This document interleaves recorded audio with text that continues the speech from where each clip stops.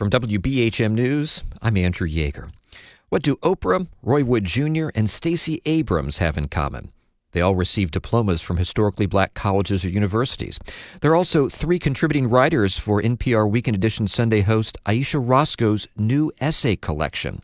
It's called HBCU Made, a celebration of the black college experience. WBHM's Kelsey Shelton sat down with Rascoe to find out why she felt the HBCU experience needed more recognition.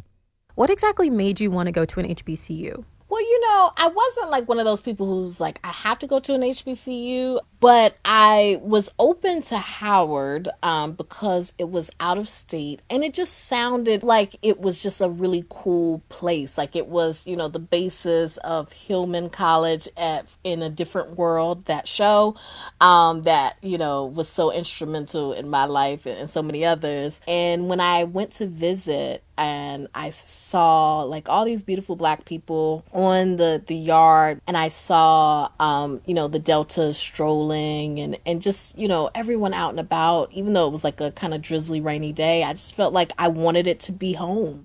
How did you go about picking the essays for this essay collection? Well, I wanted a wide range of people from different backgrounds, different generations, schools represented.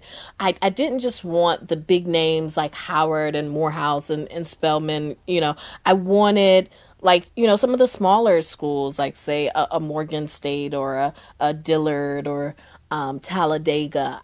And Alabama is very grateful for the representation. Yes. In your introduction, you talked about you wanted to be a journalist at Howard, but you felt pushback when you talked about negative things that were going on at Howard. As a black woman myself, I understand that discomfort. So how do you manage your identity as a black woman versus your role as a journalist? Yeah, and I don't try to separate the two because I feel like as journalists, we should bring our full selves to the work that we do. And I feel like the work is better for it. But I do feel like when it comes to reporting on issues affecting black people or black schools or institutions, I feel like what you can do is you can provide the context, maybe the history, maybe there's been, systematic discrimination or all sorts of things. But I do think that you should always, whatever you love or care about, I feel like to love something is to hold it accountable and to seek for it to be the best that it can be. And so that's what I tried to do. And that's what I really learned at Howard was, yes, this is an institution I love, but this is also an institution that I respect enough and honor enough to push it to be everything that it can be. Was that a difficult kind of irony to deal with? This place is supposed to uplift black voices, was kind of hesitant to do so. Is that a hard lesson to learn? It was a hard lesson to learn. And I think, being in school and being young, I think I probably took a lot of it very personally, and felt like, I'm just trying to do my job. I'm just trying to be a journalist. But I understand more now that they're looking at it from the perspective of their job is to protect. And my job as a journalist, it's just natural conflict. And conflict isn't necessarily a bad thing. Sometimes conflict is necessary to bring about the truth. But at the time, yeah, it would hurt my feelings. But I've grown from that. And on a more positive note, what was it about your experience that made you want to document yours and others who went to HBCUs in a book? Yeah, because, and that's the thing is, my time at Howard, shaped me. I was able to learn and to grow, right? I was able to grow as a journalist. And because as a journalist, it doesn't stop. The conflict doesn't stop. You have to be able to stand your ground and say, this is what I'm going to do. This is what I believe in. Those seeds were planted at Howard. And was there anything that surprised you or that you learned from reading the other writers' stories or essays?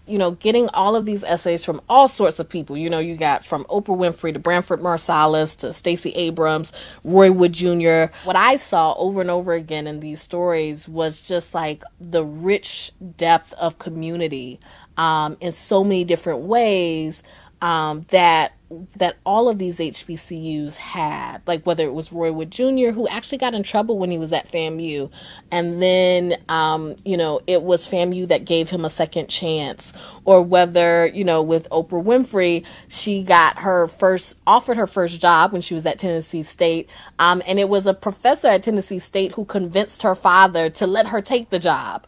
Then she takes the job, and obviously the rest is history. It's not just you're a student in a class, but you're really a part of, really almost like a family. Thank you so much for meeting with me. Oh, thank you so much for having me. That was Ayesha Rascoe, host of NPR's Weekend Edition Sunday, speaking with WBHM's Kelsey Shelton. Rascoe's book, HBCU Made, A Celebration of the Black College Experience, is out today.